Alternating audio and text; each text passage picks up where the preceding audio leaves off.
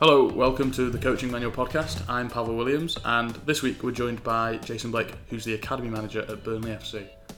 Now, Burnley's a really interesting case study because they're a newly promoted Premier League team that has to deal with some of the same problems we face at grassroots. That is, their academy has a limited budget, and they also face competition from a lot of local rivals, so they're constantly juggling things like logistics for facilities, for pitches, for training time, whilst also trying to be very proactive and progressive and develop players for the England national team. So Jason has a lot of really interesting ideas. He's a very forward-thinking coach, so I'm sure you'll enjoy the conversation. If you do, please subscribe. Head to thecoachingmanual.com/podcast and you'll find links for iTunes, for SoundCloud, for RSS, and also join up for the email newsletter. You'll get 26 free videos from Southampton's academy, so you'll see exactly what they're doing in their academy to develop so many talented football players. To kick off the interview, I asked Jason just to give a really quick overview of how he got started in football and how his career progressed to the point that he's now one of the youngest academy managers in the country.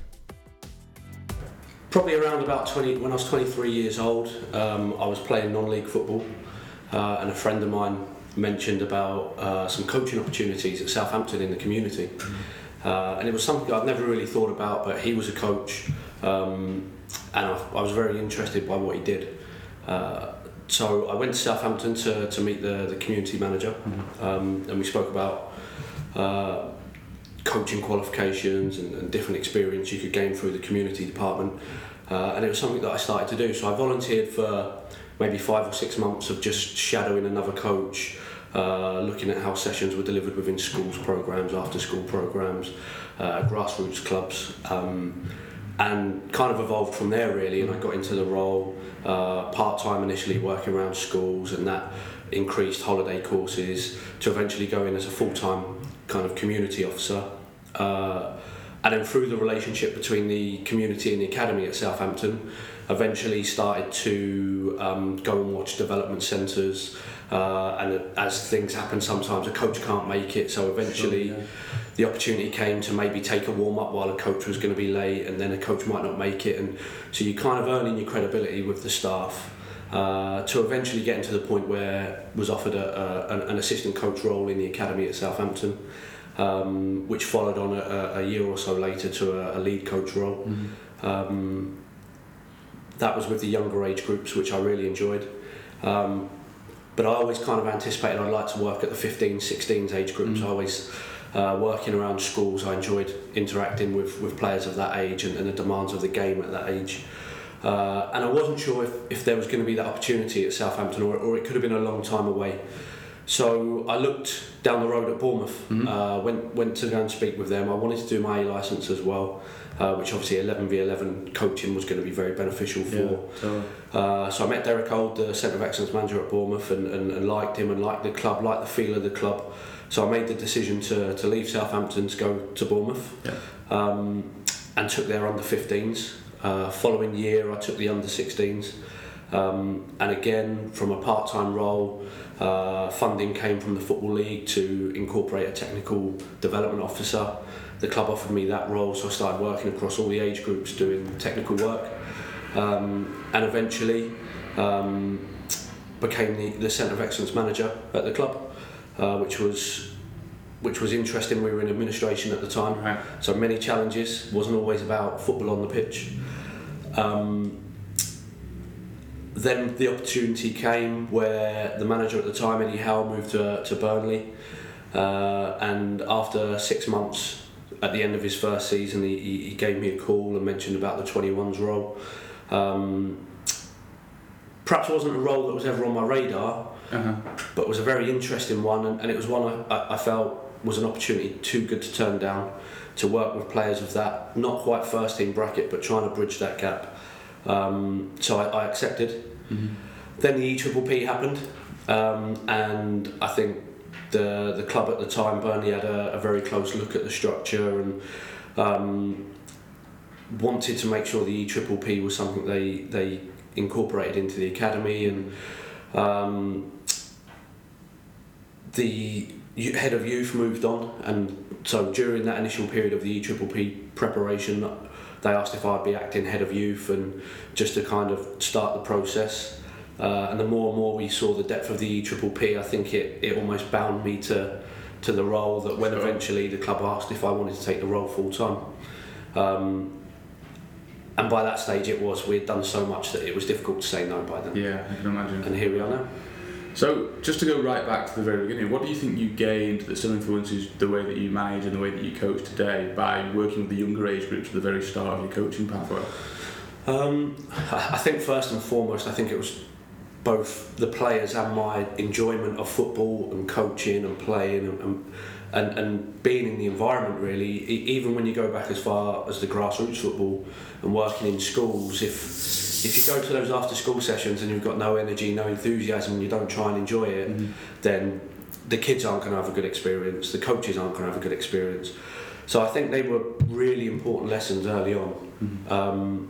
Because let's not forget, at the same time, you're trying to develop your coaching practice, so your thoughts all the time are about what you've learnt on courses or, you know, the ethos of your club, and at the same time you're trying to make sure the kids are enjoying it. And I think that's got to stick, even working all the way through the age groups to the 21s as I have, and even now as a kind of office environment in the academy, we make sure enjoyment is central to what we do, but allied with hard work as well. Yeah, I'm sure.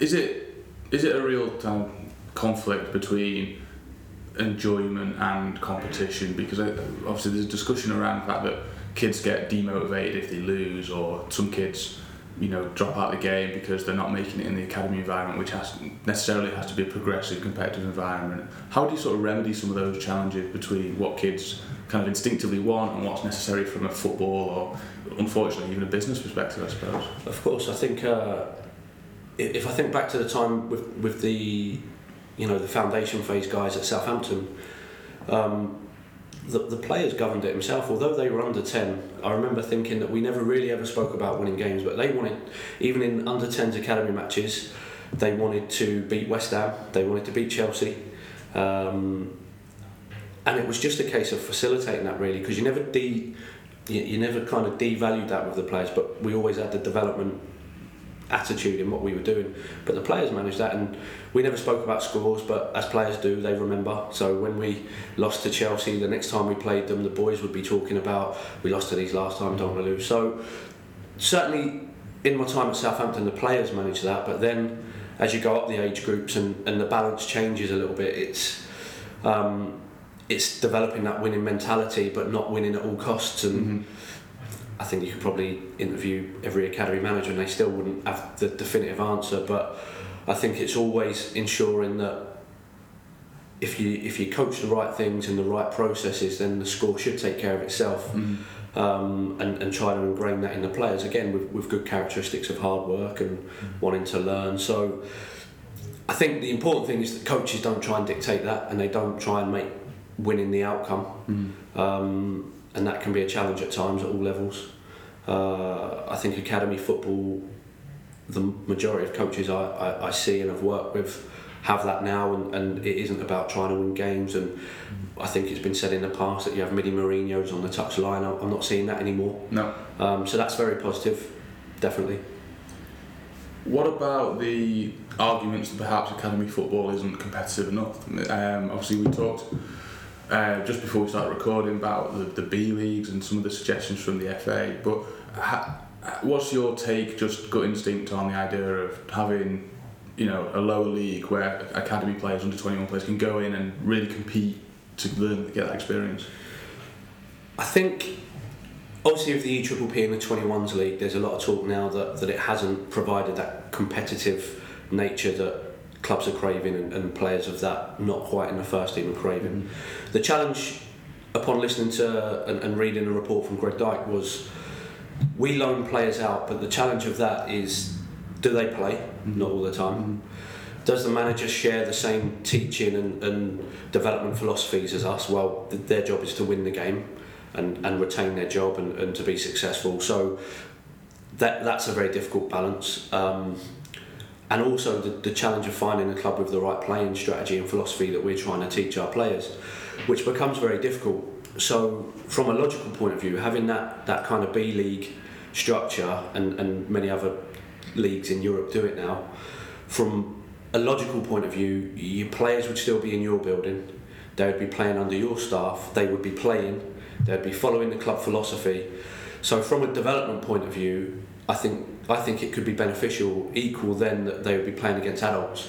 And you listen to a lot of ex-professionals that talk about at the beginning of their careers they were playing, as a 16, 17-year-old in reserve leagues, playing against senior players, and how beneficial that was to their development. Now, we probably don't have that at the moment in the 21 structure so much. Now, we do know you can play some overage players, but again, it's not very common. So it's definitely, for me, something that I think could be beneficial. I can understand some of the challenges that's the media and inside the game has come out.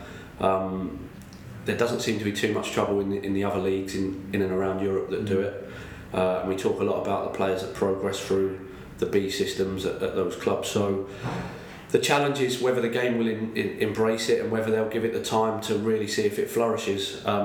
But certainly from a development point of view of the players at Burnley, or I guess from any academy manager's point of view, it would give us greater control on the environment that our young players were being exposed to. So it would give you a better opportunity to bring players through to ultimately to Burnley first team level, and that's obviously the key role of the academy. How much of a role or how much responsibility do you feel as an academy for developing players that will be England or international class players? First of all, our philosophy is we try, and probably very influenced by the Southampton model, was we try to produce players that are competent to play in the Premier League. Now, if you look at our model, our success is probably Jay Rodriguez as being the perfect advert for a player from the local area that came in at under 11, been through the whole system, scholar, pro, been out on loan, played in the first team, transferred to the Premier League. So as an academy kind of model, that's the benchmark. A player that's local, comes through the entire system. At the time we weren't in the Premier League, so we recouped a high transfer fee for him, and he went into the Premier League, and now he's playing for his country. So for us, that's the perfect example of what we're trying to achieve. And I think, again, can't speak on behalf of other clubs, but that's our aim. Is everything we do, we're trying to do, have the best staff, have the best players, the best environment. Some things we can't affect, no disrespect, but we're probably not going to have the facilities of Man City or Southampton. But we try to be creative in other ways with that. But certainly, I think with that kind of attitude to try and produce players, using Jay Rodriguez as an example, to benefit the national team, I think it works hand in hand. And if we're successful with Jay and other players, hopefully in the future, it can only benefit the national setup. As a relatively small club, compared to certainly some of the ones you just mentioned, certainly the clubs in the local area, do you feel like there is too much emphasis on the top sort of 5-6 clubs in terms of developing players, and they get a lot of leeway? And is it at the detriment of smaller clubs? Does it make it more challenging for you? I perhaps didn't agree with the EPPP, the best players with the best coaches at the best clubs, because there's some very good coaches working at Cat 3 clubs. So I perhaps disagreed a little bit with that. From a Cat 3 perspective, there are challenges with the bigger clubs, and certainly sometimes access to things like games programs are a real big challenge. But there's some good work going on, not just at our club, but some of the clubs that we travel to as well, and the staff that work there. We have lots of dialogue, and we know it's a challenge, and particularly in the Northwest, where it's a very competitive area of professional football. But again, being creative, we find ways to kind of work around that, and it's important.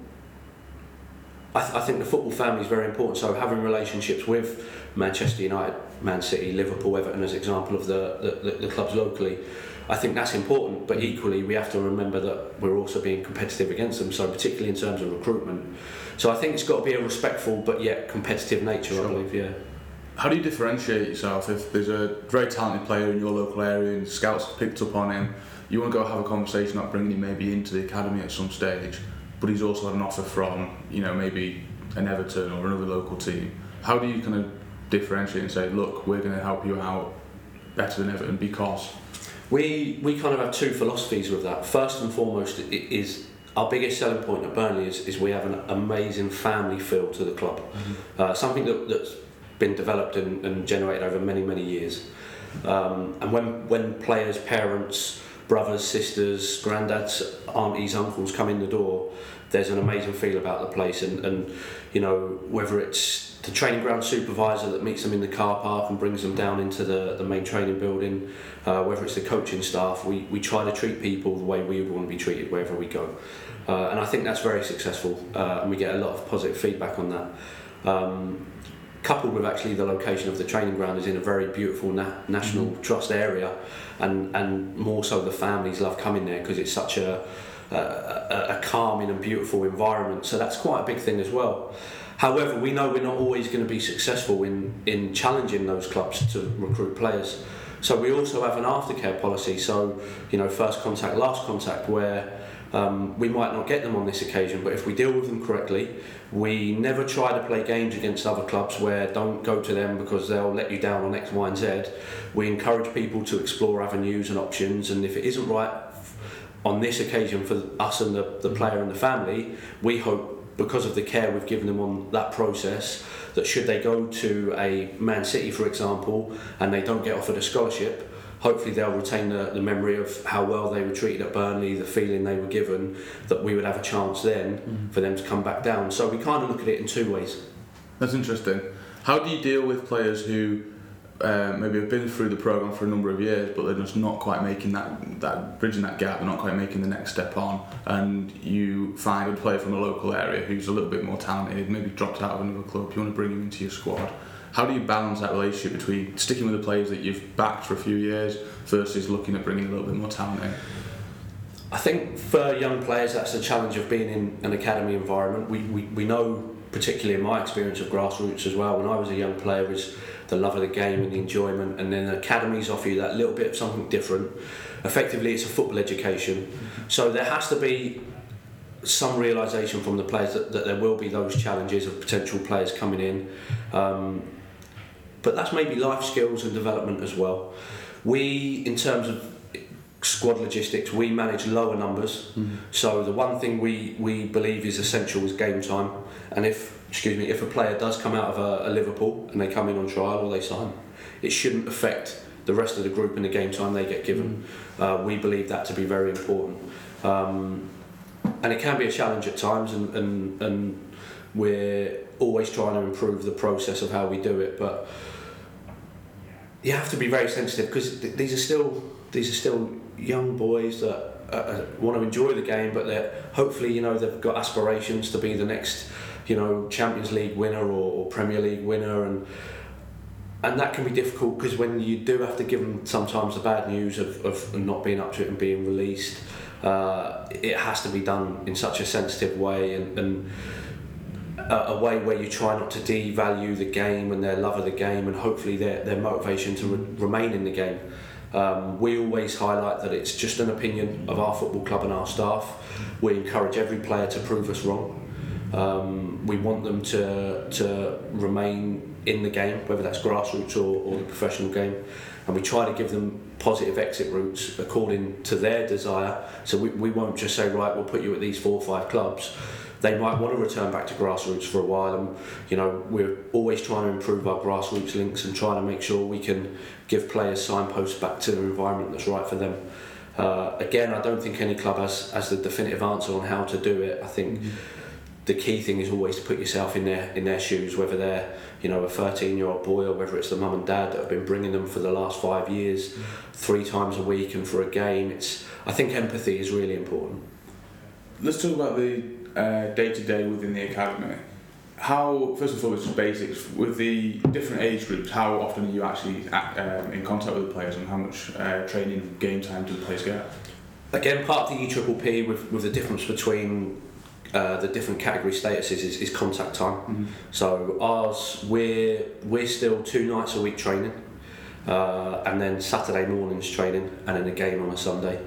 So we used to have it so it was spread out every evening, but we felt there wasn't much interaction between age groups and players, you know, older players kind of mentoring the younger players and the younger players interacting with the older ones. So we went for 2 training nights where there's 2 training slots and the younger groups come in first and then the 13s, 14s and the older boys come in afterwards. We wanted that interaction between the players, we wanted the interaction between the staff, and it's important that the staff don't just know their own age group. So we felt that was really important. Equally, we introduced the school release programme for the 15s and 16s. That's coming to the end of its first full season with us, and still some work needs to be done on it to get it right, but the schools have been great. Just explain how that works for listeners who maybe don't. Well, what we do is we get access to the players to come out of school for 1 day a week, but as part of that day we supplement it with their education time as well, so we don't devalue their academic performance and development.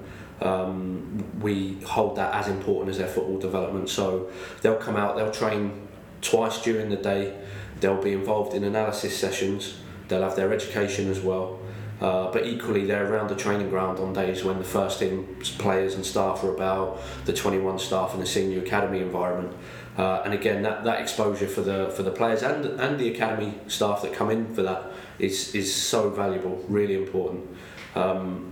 The biggest challenge, again, is empathy towards parents and the travel. We recruit from the whole of the Northwest, so it can be anywhere from kind of between Manchester and Crewe. We can go into West Yorkshire, we can go as far as Fleetwood and beyond. So some of the travel that the parents have to do, the Liverpool region as well, can be a challenge. Bearing in mind it's rush hour, midweek, we have to have empathy for that, and just to break across 3 midweek evenings is we're trying to get the balance between getting the players in but also what's feasible for families as well. And I think the families are very responsive to that. There'll be times when they might be having difficulty and we find ways to overcome those hurdles. Really important, which again comes back to our philosophy of being a family club and doing everything we can whilst trying to develop young players. Yeah, that comes across so much of that word empathy just over and over again, and it's something that's maybe lacking at some of the bigger clubs that you hear stories from, you hear parents or players that work there. It's interesting to hear that word come up again and again and again. Let's talk about the sessions within that training time. Is it sort of 90 minutes, 2 hours? How do you sort of structure that training time that you get, limited as it is? We work in the academy on a 90-minute, hour and a half session. Yeah. In a pre-academy it's for an hour because they are young and we want to try and protect them. And with pre-academy the nature is the players are probably going to 4 or 5 different pre-academy sessions a week. Sure. So we try to protect their physical development and not overplaying them and exposing them. But in the academy we go for 90-minute sessions, and those sessions are broken down around kind of 15 to 20 minute slots depending on whether it's technical work, whether it's physical work.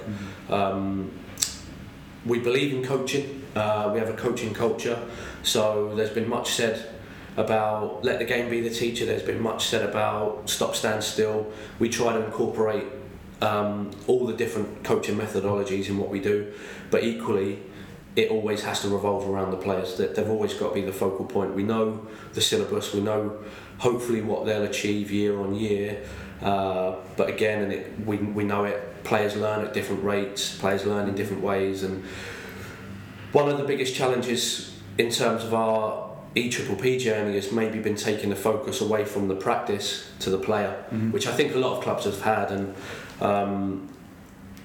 that's ongoing work, the work with the FA, and we have Martin Diggle coming from the FA as our youth coach educator as well, who works very closely with the staff, kind of running parallel with their youth module development to align with the kind of coaching philosophy we want within the football club. We actually believe in the FA model, and I see your future game document on the shelf there. Yep. I've actually done some courses with Martin. He's my Youth Mod 3 tutor. Brilliant. Yeah, he's very good. Very good. Yeah. And I think the relationship with the FA is reflected in people like Martin Diggle and their enthusiasm to affect our thinking, not just in terms of whether it's the coaches, whether it's the practices, but Martin's come in and sat on some of our EPPP football and coaching philosophy meetings about how we want to build our academy, and if the FA are taking that role in working with clubs, then I think that's a really positive thing. And again, going back to the philosophy, it all works around what's right for the players. we are looking at different ways that we can work maybe outside of just pure football coaching, which there's so much research and so much arguments for so many things that the challenge is always contact time. Yeah. And schools, what they're doing, what families and players are able to do outside, how much of play is worked with coaching, and again, there's no definitive answer. I remember, and probably the biggest lesson I learned when I was at Southampton was there's no one coaching practice that is the holy grail that develops players. And I used to go and watch Gordon Strachan and Steve Wigley and George Burley and George Prost and all the coaches in the environment at Southampton when I was a part-time coach. And part of me at the time felt that they were going to do a session that I would take, and that would be the session that did it. Eventually, when I worked out that isn't the case, that's probably when my coaching development and philosophy really started. And I think it's important within our academy that our young coaches and our experienced coaches are working hard to understand the players and their needs as opposed to what a practice will give you. Because a practice can look similar for an under-12s group and it can look similar for an under-21s group, but there's two very different outcomes and perceptions of what we're trying to achieve through it. So when you talked about the curriculum within the academy, just explain what that looks like a little bit. Is that literally here's a batch of sessions? Is it here's a philosophy, now go and work on your own? How much kind of guidance do the coaches get and how much is left to the coaches to develop themselves? I think the EPPP has had quite a strong influence on this, and we're probably at the stage at the moment where we're still giving coaches libraries of sessions to work from to ensure the players are getting the outcomes that the academy are trying to achieve. What we encourage the coaches to do is to be creative within that, whether that's use of technology, whether that's different coaching styles, different coaching methodology. I remember working with a coach at Southampton called Kevin Braybrook. He took the under-15s, and I would watch the way that he would get players to coach players, which was very interesting. Also players to deliver parts of the session. Also to use little micro sessions as ways of understanding learning that are taking place in the session. Now we try to incorporate those kind of methods in the way we work. The challenge of any kind of player ownership is how much to give them, how much is coach led or facilitated, and that's what we're trying to do at the moment. So within the foundation phase it's very technically weighted. Then as they go into the first stage of the youth development phase, the challenge of changing schools, bigger pitches, growth, big challenges. So we try to not overemphasise information, and we've created our syllabus to be adding layers very slowly and progressively. And then that kind of second element of the youth development phase, that kind of 14s, 15s, 16s, where it's almost similar to the school model, that now we're starting to think about a career in football. And it's like taking your options and preparing for exams. So then the emphasis gets a lot more on the detail and rather than disguise learning that we try to use within the kind of up to and including the 14s, 15s, 16s, it becomes a very different ball game, and the coaching takes a different look. The strength we have at our academy is we have a very diverse group of coaches that all work for the same goal, but they work in very different ways, and again wrapped around the needs of the player. So Terry Pashley, our youth team coach, many years of experience, is a great mentor to some of the younger coaches in the knowledge of the game. Andy Farrell, the assistant youth team coach again. So for our young enthusiastic coaches that work in the younger age groups, to be able to go and tap into that knowledge of the game that those coaches have is so important. And that you can't provide that in terms of a syllabus or a curriculum. That's just experience of people working in the game. We have some ex-pros in the group who again bring great knowledge to the players, but then we have some good technical coaches as well. And all of that is great benefit to the players. I like that idea of almost like picking your options and having those parallels with the school, leading to university, leading to career options, because I receive a lot of email questions about player positioning, player specialisation. Within your academy, is it players rotating, players play lots of different positions, and does that change throughout the year group? In the foundation phase, there's no defined positions, so they will rotate. I think even in younger age groups, sometimes you can see players gravitate to a certain position, and they'll still get exposed. We work on our 4-period games. 2 periods the player plays in his strongest position or deemed what his most comfortable position is. Then he'll have 1 development period where he might be a right back, so then we play him on the left-sided full-back so he gets use of his left foot. He might be a full-back that we then put in a higher position so he can get an understanding of what the player in front of him needs, etc. So every rotation we do will always have a benefit to. Once we go into the youth development phase, then positions do start taking more of a part. And again, we try to manage it so it's not overexposure to many different positions. The key is dialogue, always when we have the reviews with the players and the parents, because they're such an important part of this as well. We try to explain why we're doing something, potentially why we're not playing them in a position. We have had, like all clubs have, a mum or a dad will say, but he's a striker, but you're playing him at left wing. And it's like, well, we try to have that dialogue, and we also try to share those positions. So if a family do feel that, we do try to expose them to that position as well. Because the last thing we can have is parents of a player and the club pulling in different directions, because the player's the one that's going to suffer. So we always try to make sure we work on that relationship, and we kind of have a diamond relationship between the player, the parent, the club and the school, and we try to make sure that that's always everyone's included in any dialogue or communication that's relevant to them. The school doesn't need to know about a positional conversation with the parent, but in terms of any difficult times at the club, might be learning deficiencies, whatever it may be, if we can have that open dialogue, then we might be helping academic performance as much as football performance. But going back to the positional elements, then as they start going into the older age groups, they start really then being refined into certain areas of the pitch. Again, our philosophy is quite a fluid formation. So players, we expect them to rotate within the game. And again, if we go back to Jay Rodriguez, in my time at the club, he played as a left winger, a right winger, a number 10, a centre forward.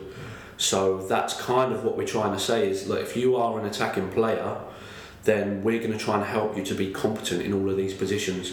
Because ultimately, hopefully for our first team and the national team, a player that can play in a wider range of positions is a more attractive proposition.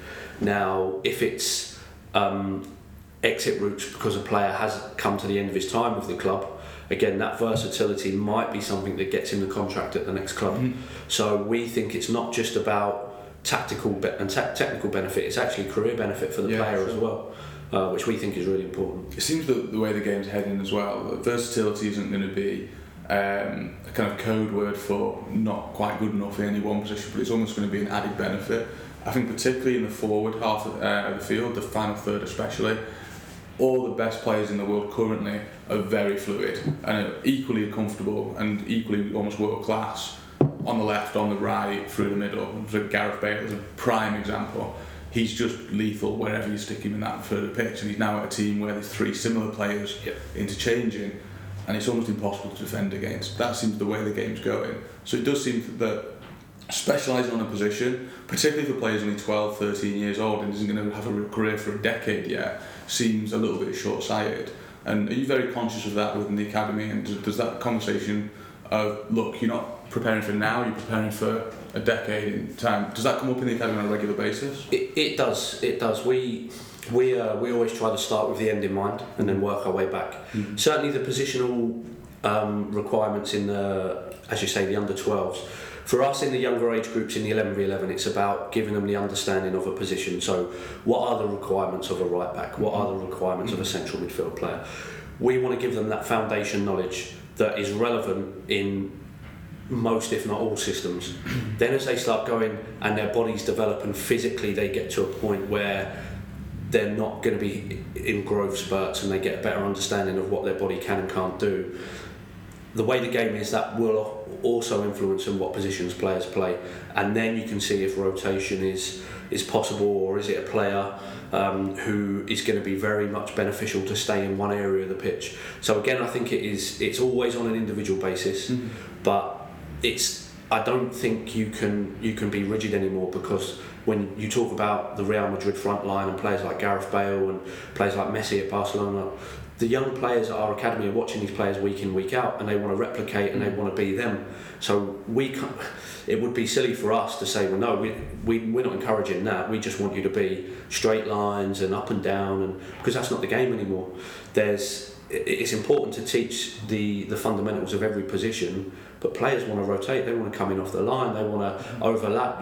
These things are really important, and they're written within our curriculum. Now, what we're in the process of doing at the moment is we're just trying to create some best practice clips of the best players in the world that the players will be able to access as another method where we can share our philosophy through Gareth Bale, through Cristiano Ronaldo. So trying to ensure that those clips mirror our kind of ultimate strategy of player development. There'll be some Jay Rodriguez clips in there as well. Sure. So no, really important. That seems like something though that grassroots coaches can do that as well. Whilst their players might be on a different pathway and their end might be slightly different, it's still something that grassroots coaches can do. And I think technology has progressed so rapidly in the last 5 years, particularly smartphone technology. There's so much you can do that aids your coaching. And in the question earlier about differentiation, you did talk about how technology and the way the coaches use technology is a big part of the way you try and have a progressive academy. Just talk about some of the ways in which that's used, as well as the video side of things. We're starting to get into the iPad culture. So certainly in our foundation phase, the coaches have used it to show good practice of top footballers, but equally they'll film individual performance and then bring the player to the iPad and show them straight away afterwards. So we've used that as a method. We also use the analysis suite at our training ground before training to again show some good practice. With the older age groups now, we're incorporating more depth to the analysis. So historically we've done more team and group analysis, but now we're starting to get into more individual analysis, which is linking to the learning objectives under the EPPP structure. We're going to start next season something. I went to Chelsea as part of my pro licence last year, and their players will actually clip their own performance before the coach then sits with them, which I think is a brilliant idea. We see that as having many benefits to the player, not only reviewing their performance, getting used to technology, but also career skills, IT skills that might benefit them if they don't go on to be a footballer. So we want to look to do that this coming season. So I think technology plays a part all across the spectrum of the age groups, but it looks different as you go through different environments. Every player loves watching themselves back. This season we're going to start filming more of our foundation and youth development phase games. Going back to your question earlier, some of the challenges of being a Cat 3, sometimes it's difficult to do that. Equipment, staffing, away games where facilities may, you go to a Cat 1 and there's gantries and scaffolding platforms which you can film off. We currently use the tripod off the back of our buggy in the training ground. But ultimately I think the most important thing is you find a way to do it, because it's for the players. And when you mentioned about grassroots coaches or even academy coaches, if you want to do something enough, you'll find a way to do it. And I think that's a really important tool for any young coach wanting to find their way in the game. I think to have a curious mind and to challenge thinking in a positive way. I remember it happened to me when I was at Southampton. I was the under-10s coach, but I went in for a day and I watched Steve Wigley working with the under-21s at the time, with people like Matt Mills and people like that. And I was stood back from the pitch and he walked over and I didn't think he knew who I was. And he come up to me and he asked me what I would change in his session. I wasn't prepared for that question because I'd never thought that way. But that was a great lesson for me, that even elite coaches and the coaches that you are role models and potential mentors, you can still challenge their thinking, or you can challenge your own thinking about their methods in a positive way. I think we've tried to eradicate kind of constructive but critical feedback to make it more a positive, challenging mentality, and I think that's really important. For young coaches. I expect our young coaches to, if they see me, ask me a question why we do something, because I think the most important thing in any decision in our academy, whether it's coaching, whether it's team selection, whatever it might be, there has to be a reason behind it, a logical reason. If there's not a logical reason for it, then I'll always question why we're doing it. Is that one of the main pieces of advice you'd offer to coaches, no matter what level they're working at, is just to challenge themselves and to think about why things are done the way they're done? I think so. I think we often ask things of players, but we forget to kind of put ourselves in that same process. So we ask challenge players every day in training to challenge their comfort zone, but sometimes we don't challenge our own comfort zone. So I think that's really important. I think it's important to highlight it has to be done the right way. Sometimes opinions can become a bit too grand, and the challenge then becomes a bit demeaning to the person working. I think you have to challenge people in the right way, not as I say, it's got to be a positive challenge, and ultimately you've got to listen to what's said as well, because if you're going to ask someone why they do something, then I think it's important you hear them and then share ideas if there's other ways maybe it can work, or beneficial ways to do the same thing. Really important. And just to finish off, you touched upon throughout some of the answers about how we're doing this next year. It seems like there's a constant kind of iteration and improvement process goes on. How do you deal then with somebody who has a very dogmatic view of this is the way forward, and they may have visited Ajax, or they've been to Spain, we need to do it exactly like this? How do you kind of have those conversations without becoming like a religious war? How do you debate? I think the challenge is, and I think most coaches and academy staff now are students of the game, and things come and go. Suddenly there's a fashion of certain things. I think the dangerous thing is because Ajax do it this way, or Bayern Munich do it that way, or Barcelona do it that way. If you try to purely replicate what they do, I don't know if it will ever work. But ultimately, if you find what you believe in, and it's always said coaches are the biggest thieves, you take bits from everywhere. I personally really like the Cova method of skill development, but I see benefits to futsal, the Brazilian soccer school programme that we used to work with at Bournemouth. So I think it's incorporating many ideas, but ultimately, if there's anyone that kind of feels it's got to be done a certain way, we have to sit down and talk about, but particularly for ourselves, what is the right way for Burnley Football Club? Because we talk about contact time. We can't have the contact time, so we can't replicate some very successful models. So it's always important that we always get back to what our philosophy is, what our targets are, what our vision is. And as you said, it is always an evolving process. I think what it looks like today, it will look different in 2 years' time. What it looks like then will be different in another 2 years' time. And by that time, a new model will come out, and everyone will be talking about the way they do it at Porto, or the way they do it at a team in Russia with their academy. I don't know, but for us, I think we've always got to stand true to what we're trying to develop, and as I alluded to, with influence from people like Martin at the FA, we're always reviewing what we do and always trying to be better. And if new technologies or new methodologies come in that we can incorporate, brilliant. I think particularly since Dan Ashworth has gone into the FA, I think the FA is a very progressive organisation, and looking at the different courses now and the different mentality to the FA working with clubs. We've got an under-16 goalkeeper, or we've got a young goalkeeper in the England under-16 set up at the moment. The dialogue between the FA and ourselves has been brilliant, allowing us to go up and watch the sessions and incorporating us in what they do. That's new, and I think that will only enhance our programme, enhance our coaches, and ultimately enhance our players. So I don't think there will ever be a rigid way that any one club does it. I think Ajax have their philosophy, and I'm sure that evolves. Chelsea have their philosophy, and I'm sure that evolves, the same as Barcelona, but they've got deeply ingrained values and principles that will always remain.